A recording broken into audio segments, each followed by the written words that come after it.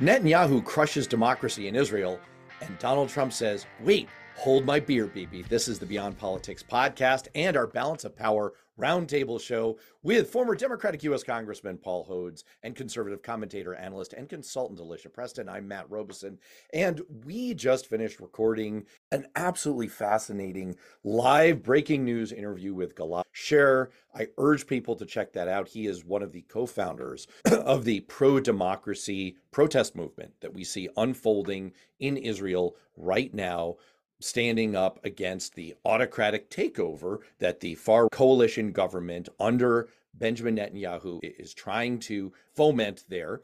And it was a totally dramatic, fascinating discussion. If people missed that in the feed yesterday, I urge people to go back and check it out. But what really grabbed me about it is, boy, are there a lot of rhymes between what's happening in Israel and not only what's happening here, but what I think Donald Trump is planning to have happen here, because as we were recording that, Trump filed to extend, to delay his classified documents trial until after the election, claiming that he can't really have a trial since he's a candidate, which was his strategy from the beginning.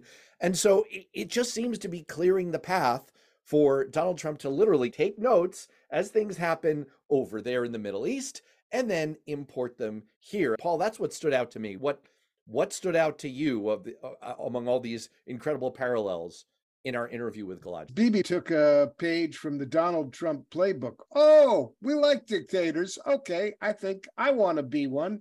Oh, he's being charged with crimes. Me too. But Bibi wants to get away with things that Trump hasn't had quite the opportunity to get away with. But for example, here in the United States, Trump never really went quite as far as Bibi is going in trying to completely turn the country into a total dictatorship during the time of his presidency. He wanted to. He wanted to use the intelligence agencies to get his enemies. He wanted to do all kinds of nefarious things, but instead he was limited to a coup attempt on January 6th. Now, unlike Israel, thousands and thousands of Americans didn't take to the streets to protest Donald Trump. In Israel, Bibi Netanyahu, who's facing criminal charges, oh, that sounds familiar, for corruption and bribery and bad faith, is using his far-right coalition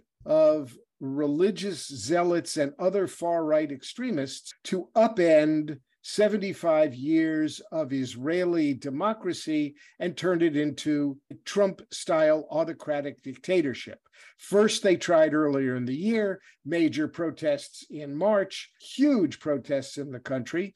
Now he's trying again piecemeal. The latest is an attempt to remove the idea that the judiciary should have any oversight over official corruption by removing the, quote, reasonableness standard. So we've got a back and forth between Bibi and Trump in terms of trying to turn their countries into dictatorships. Can we just talk about that for a second? Essentially, what Netanyahu is trying to do in Israel, he tried back in January to do this overt plan to essentially erase the power of the judicial branch to restrain the executive branch, right? And essentially, because of massive protests that shut down the entire country and essentially a revolt from the country's military and all the civilian infrastructure of government, he had to stop. And now he's come back with, it's the same basic set of ideas. It's just broken up into lots of little pieces. It's a lot more insidious. And let me just say, as Gil pointed out, there's about 170 different pieces of legislation still sitting in the Israeli Knesset that would complete the job. Sure, absolutely. But in essence, this is a kissing cousin, a totally gross term that I regret using immediately, of what Trump did. You got me to pay attention again. There you go. Of what Trump did when he appointed Bill Barr. And he's come out and said that he believes, and Bill Barr believes, and many of the people in Trump's orbit believe, that the Department of Justice should not operate independently. The judiciary should not operate independently. They should be under the control and direction of the executive branch. So it's the same idea.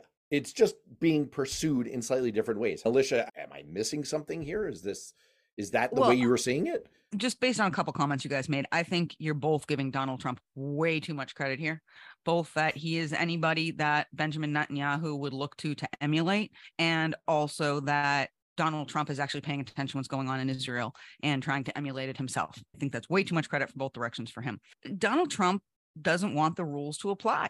Benjamin Netanyahu doesn't want the rules to apply. That doesn't mean they're watching each other. It means they both want to be dictators. I think the American government and structure of our system is strong enough. It's held up to him before. I think it'll continue to hold up to him, even if he were, in the very long shot, which I don't think is going to happen, him to be elected again. I think American democracy, as she stands, prevails. I don't know what's going to happen in Israel. It seems like it was working in the direction of the intended democracy, but now Benjamin Netanyahu is making another play. Netanyahu is making another play. I don't know. I don't think they're aligned. I think they're just two dudes who want to be in charge forever. But let me push you, because with circular reasoning a little bit, I agree with you that American democracy has held up under, let's call it, extreme duress in the last few years. But that rests on, it's like saying, hey, you know what? We had a car accident, but fortunately the guardrails were there. It kept us from shooting right over the cliffs, Thelma and Louise style. The problem is what Netanyahu is trying to do is remove the guardrail. What Donald Trump was trying to do was remove the guardrail. And so right after January 6th, the guardrail essentially came down to a few fibers of spinal tissue that remained in Mike Pence, who stood up and said, nope, I will not agree to overturn this election, because if he had done that, if he had crumbled, we really would have been in big trouble. And still a majority of, Republicans in Congress voted to overturn the election. So we were not that far away. It was the guardrails that kept us from going over the cliff. If Trump comes back, the very first thing he wants to do is remove the guardrails, and then can democracy continue to stand up? That's what I'm worried about. I'm saying I don't think he succeeds. Look, at the end of the day, our arbiter, something that I guess Israel's trying to do away with, or Netanyahu's trying to do away with, is our judiciary. We have a Supreme Court. They weighed in on the who's in charge issue just this last month, just this term in the North Carolina case. I know that a lot of Democrats think they're extreme right conservatives, but they proved they were not beholden to the Republican Party or Donald Trump or anyone else when they made the correct decision in the North Carolina case about whether or not the state judiciary has jurisdiction over the state legislature. I don't think Donald Trump has the ability, and again, I don't think he's getting reelected, but I don't think he has the ability to remove the guardrails. Of course he wants to. He's on this tour across the country, this vigilante tour, saying what he's going to do when he gets reelected. He's going to fire this person, prosecute that person. I don't know, Donald. You want my vote as an undecided Republican primary voter in the first in the nation primary status. What does that do for me? Because that's all I'm looking for when I vote for somebody. How are you going to help me and my family? Your little, I'm going to go on a war tirade and arrest my political enemy, something you're complaining that you think's being done to you, doesn't get you any new votes. And if you don't have new votes, you ain't going to win. That's my free political advice to the Donald. Our co-panelist here, Rosie Scenario, paints a really alluring picture. I love this idea and I endorse it. And I hope you're right. I truly hope you're right. Paul, are you feeling nearly so sanguine? Let's take a break. We'll be right back. Here's what Trump is worried about. Trump is worried he's going to jail. We've got new grand juries coming in Georgia. We have Trump making moves through his defense team in Florida to try to delay his trial. And look, the trial, what's going on in Florida is a good example of how Trump operated. He installed Eileen Cameron, a person of negligible intellect, apparently, and of de minimis ethical standards, who is nothing but a toady to Trump as opposed to an independent judge. And now his defense team is appealing to her to delay his trial on the classified documents charges because he can't get a free, fair trial while he's running for president, blah, blah, blah. So on the one hand, there are many defendants who try to delay their trials. On the other hand, this is Donald Trump. We're a year and a half away from elections. There is plenty of time to have the Trump for Trump. Can I ask about that? Because Alicia, you brought up right before we got on the air that the wheels of justice are continuing to spin forward in Georgia. And there's a news item about this. So apparently things are moving forward there. According to the news this morning, they are choosing a grand jury in that investigation in Georgia. And I've been trying to figure out what happened to the previous grand jury, because we know the little wacky Foreman lady went and did a media stunt. Because that was regrettable. Count them two. There are two now that they're gathering. And I think the news media all morning has done a terrible job explaining to me, so let me what tell happened you to the previous one. Okay. So the previous grand jury was a special grand jury. The special grand jury. It was special. And the special grand jury was used by the prosecutor as an investigative grand jury. They did not return any indictments or decline to return any indictments. They did issue a report with recommendations that is still sealed, although there's been some leakage that it suggests or recommends that numbers of people be indicted. They were let go in January. The prosecutor in the case has now impaneled new grand juries to consider potential indictments, likely against Trump and then likely against others. She may be doing it in different grand juries. She may be doing them all in the same, but these grand juries are headed for the kind of regular grand jury consideration that grand juries give when prosecutors present them with evidence. All right. So former Assistant Attorney General Paul Hodes, is this potentially a way for Fani Willis, the DA, to work around the trouble that four-person created by doing the media tour? There was commentary at the time that she may have poisoned the well by revealing the inner workings of what was coming out of that grand jury. Are you saying, is it possible that if Fani Willis has now impaneled a new grand jury, that would essentially sidestep that issue? First, I don't think anything that the person who spoke publicly said did much, if anything, to taint any evidence that the grand jury heard. She may have talked about who was before her and what she thought of people, but in terms of the actual evidence, there wasn't much taint. That being said, if anybody thinks there's a taint, with the new grand jury, Fani Willis will present evidence to this grand jury in behind closed doors. That evidence could include the report from the special grand jury. It's up to the prosecutor as to what kind of evidence she presents to the grand jury, but she will have a fresh opportunity to present the evidence. And much of that evidence may have been gathered by the investigative grand jury. If I can just note on this four-person who went on that tour, and I know you can only stifle someone's free speech so much, but where it did taint things was in the public opinion of the credibility of that grand jury panel. The four-person was, I'm sorry to the woman, but she came across as crazy. She came across as unstable. She came across as not playing by the rules that people expect, which is don't talk about it till something's done.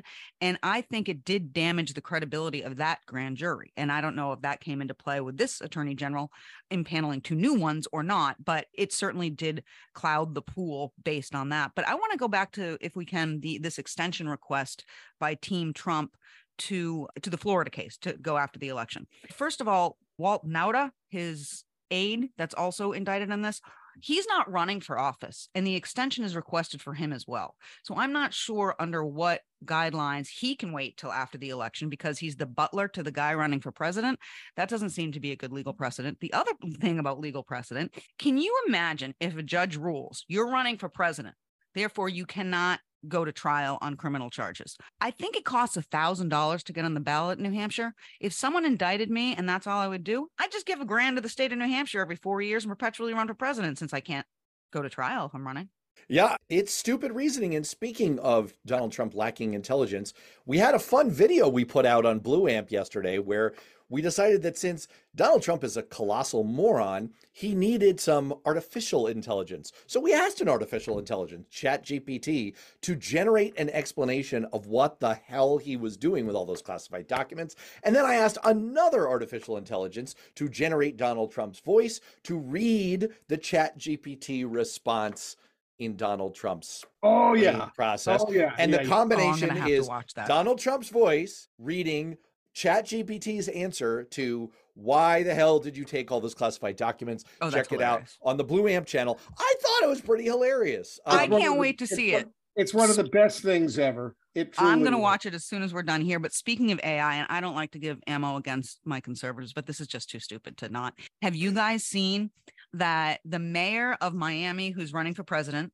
whose name is escaping me at the moment, he has Very forgettable, and so is he. he's not a bad dude, but this certainly made him memorable. He has a website up where you can talk to his AI, and it's literally a little AI of his torso, and you ask him questions, and it's pre-recorded, I think, answers, and it's really bad, but it's really funny. Well, so I urge people to but no, try but that's it out. really on Maybe even point make for a his- video about it. It's so on the nose for his entire presidential campaign. The guy's name is Francis Suarez, and he is the mayor of Miami, and he is running for president because he brought people together and he's an unusual success story and blah, blah, blah, blah, blah.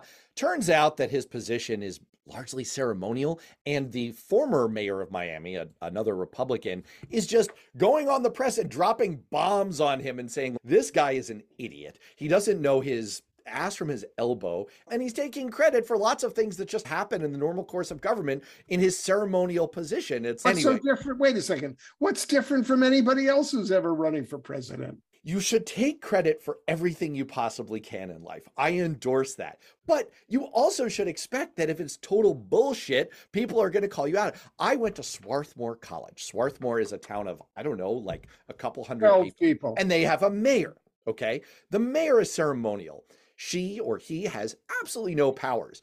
It just so happened that the daughter of the mayor of Swarthmore, Pennsylvania, was a classmate of mine at Swarthmore College. And the mayor decided to have some fun with it. So once a year, he would get us together and he would do all kinds of wacky stuff. He'd issue proclamations like, I now declare you all communally married to each other by age, order, and height. And it's okay. So I guess that happened. And the reason I'm not worried about charges of bigamy is that had all the force of law of anything that Francis Suarez has ever done. And that's why he's a total joke and why this AI. Let's take a break. We'll be right back.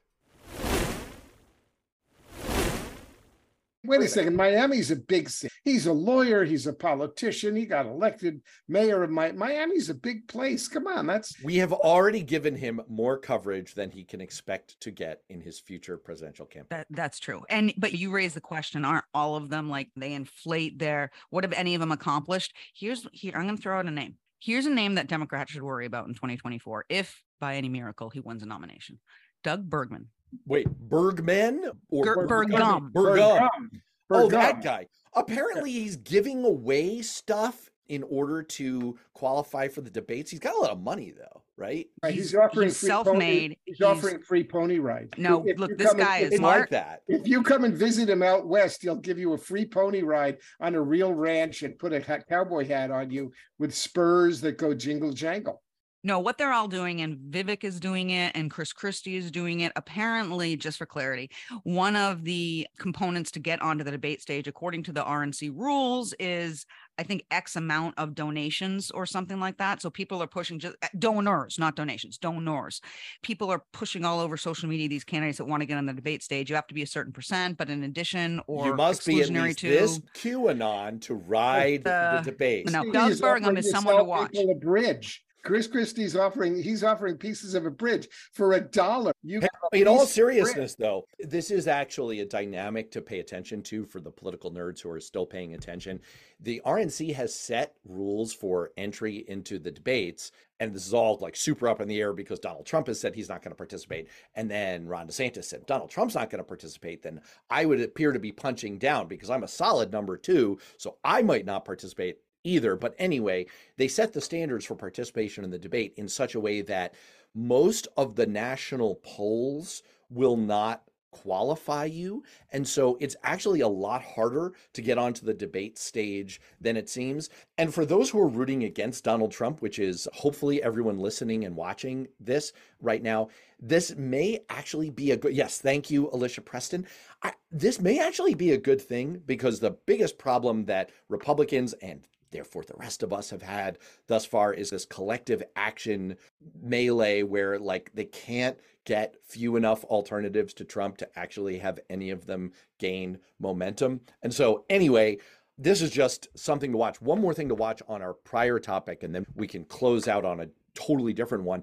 We were talking about the Trump attempt to delay the trial. The other interesting thing that came out in the last 24 hours is that Judge Cannon has ruled that she's going to keep the trial in her dinky little courthouse where she normally sits. She had the option to move it to a much bigger courthouse, a much bigger jurisdiction that would be honestly a lot more appropriate to a trial of this scope, size, and international media interest. Interesting wrinkle to her decision to keep the trial in this courthouse. It means that jurors will be pulled from the following areas: Highlands, which voted 66% for Trump; Indian River, which voted 60% for Trump; Martin, which voted 62% for Trump; Okeechobee, which voted 72% for Trump; and finally St. Lucie, which only voted 50.38% for Trump. All of those counties. So the point is, it's subtle and she's well within her rights.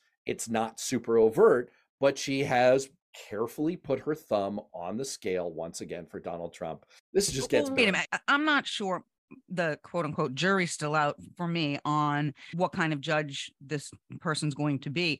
I don't think the fact that she didn't move jurisdictions, look, that's where the papers were filed. That's where the indictments were filed, in that jurisdiction. People can apply to move, but judges don't have to grant that. It's common, more common than not, that you hold the trial in the jurisdiction where the charges were filed. That's just how it generally works, with the exception of extreme extenuating circumstances. And I don't know, is political partisanship an extenuating circumstance? Maybe I just don't want to criticize this person until we know. Former president of the United States. I want to criticize her. Federal jail. Oh, maybe that's an extenuating circumstance that she should have recused herself already. He's a household, what, to somebody who was appointed by Barack Obama? Because wouldn't that person have a political bias? If political bias is a factor just based on who appointed you, then there's going to be literally no judge that has the right to rule on this case. No judge who's going to be able to oversee it, because every judge is a political appointee in these cases. It just so happens that all of these little micro rulings are helping Donald Trump. What a coincidence. What an outstanding coincidence. Hey, speaking not Donald Trump, let's just do one more topic before we get out of here. I know people have decided that they don't care about the rest of the world, which is a shame. But one of the things that President Biden has subtly and very successfully done is hold together and build our alliances, especially our NATO alliance, especially around the war in Ukraine. News came out this morning that President Biden had brokered behind the scenes, trying to keep himself out of the news because he doesn't have to be front and center in every photo. He's brokered a deal to essentially have Turkey stand down in their opposition to Sweden joining NATO, which paves the way for an expansion of NATO. Now, Vladimir Zelensky is still not thrilled with President Biden and NATO right now, because what he really wants is for Ukraine to be in NATO.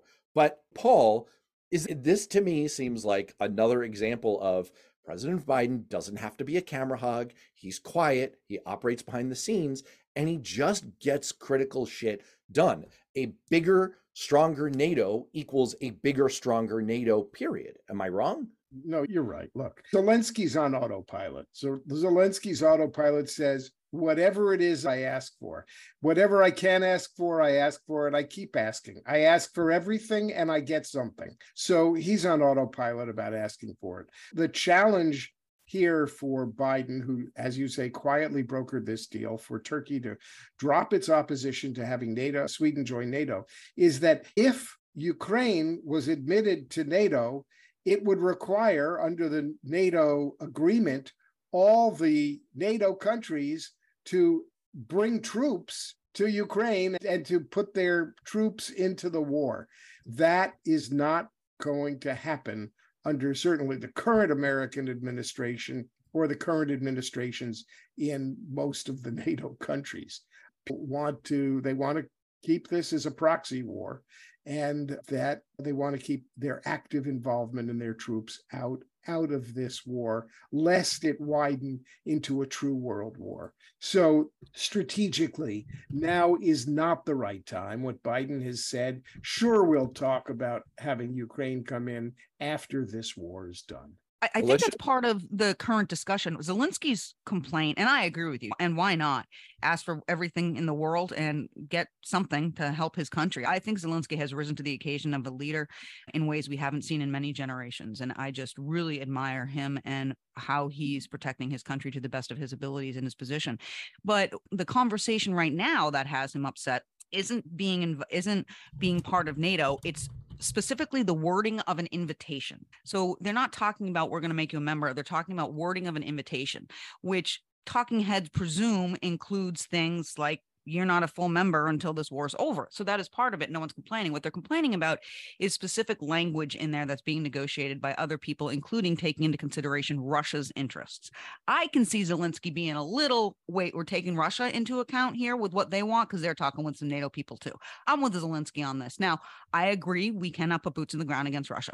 We cannot start World War III. I just think there should be an open discussion with Ukraine on what that path to the future is. And that's what Zelensky's asking for. He's asking for a time frame, and he's asking for what the benchmarks are. And I think that's a fair request. That also strikes me as a fair. You know what? You're both right. And that's a wonderful note to end our show on. You're both so right. Okay, so for Paul and Alicia, I'm Matt Robeson. We will see you next time.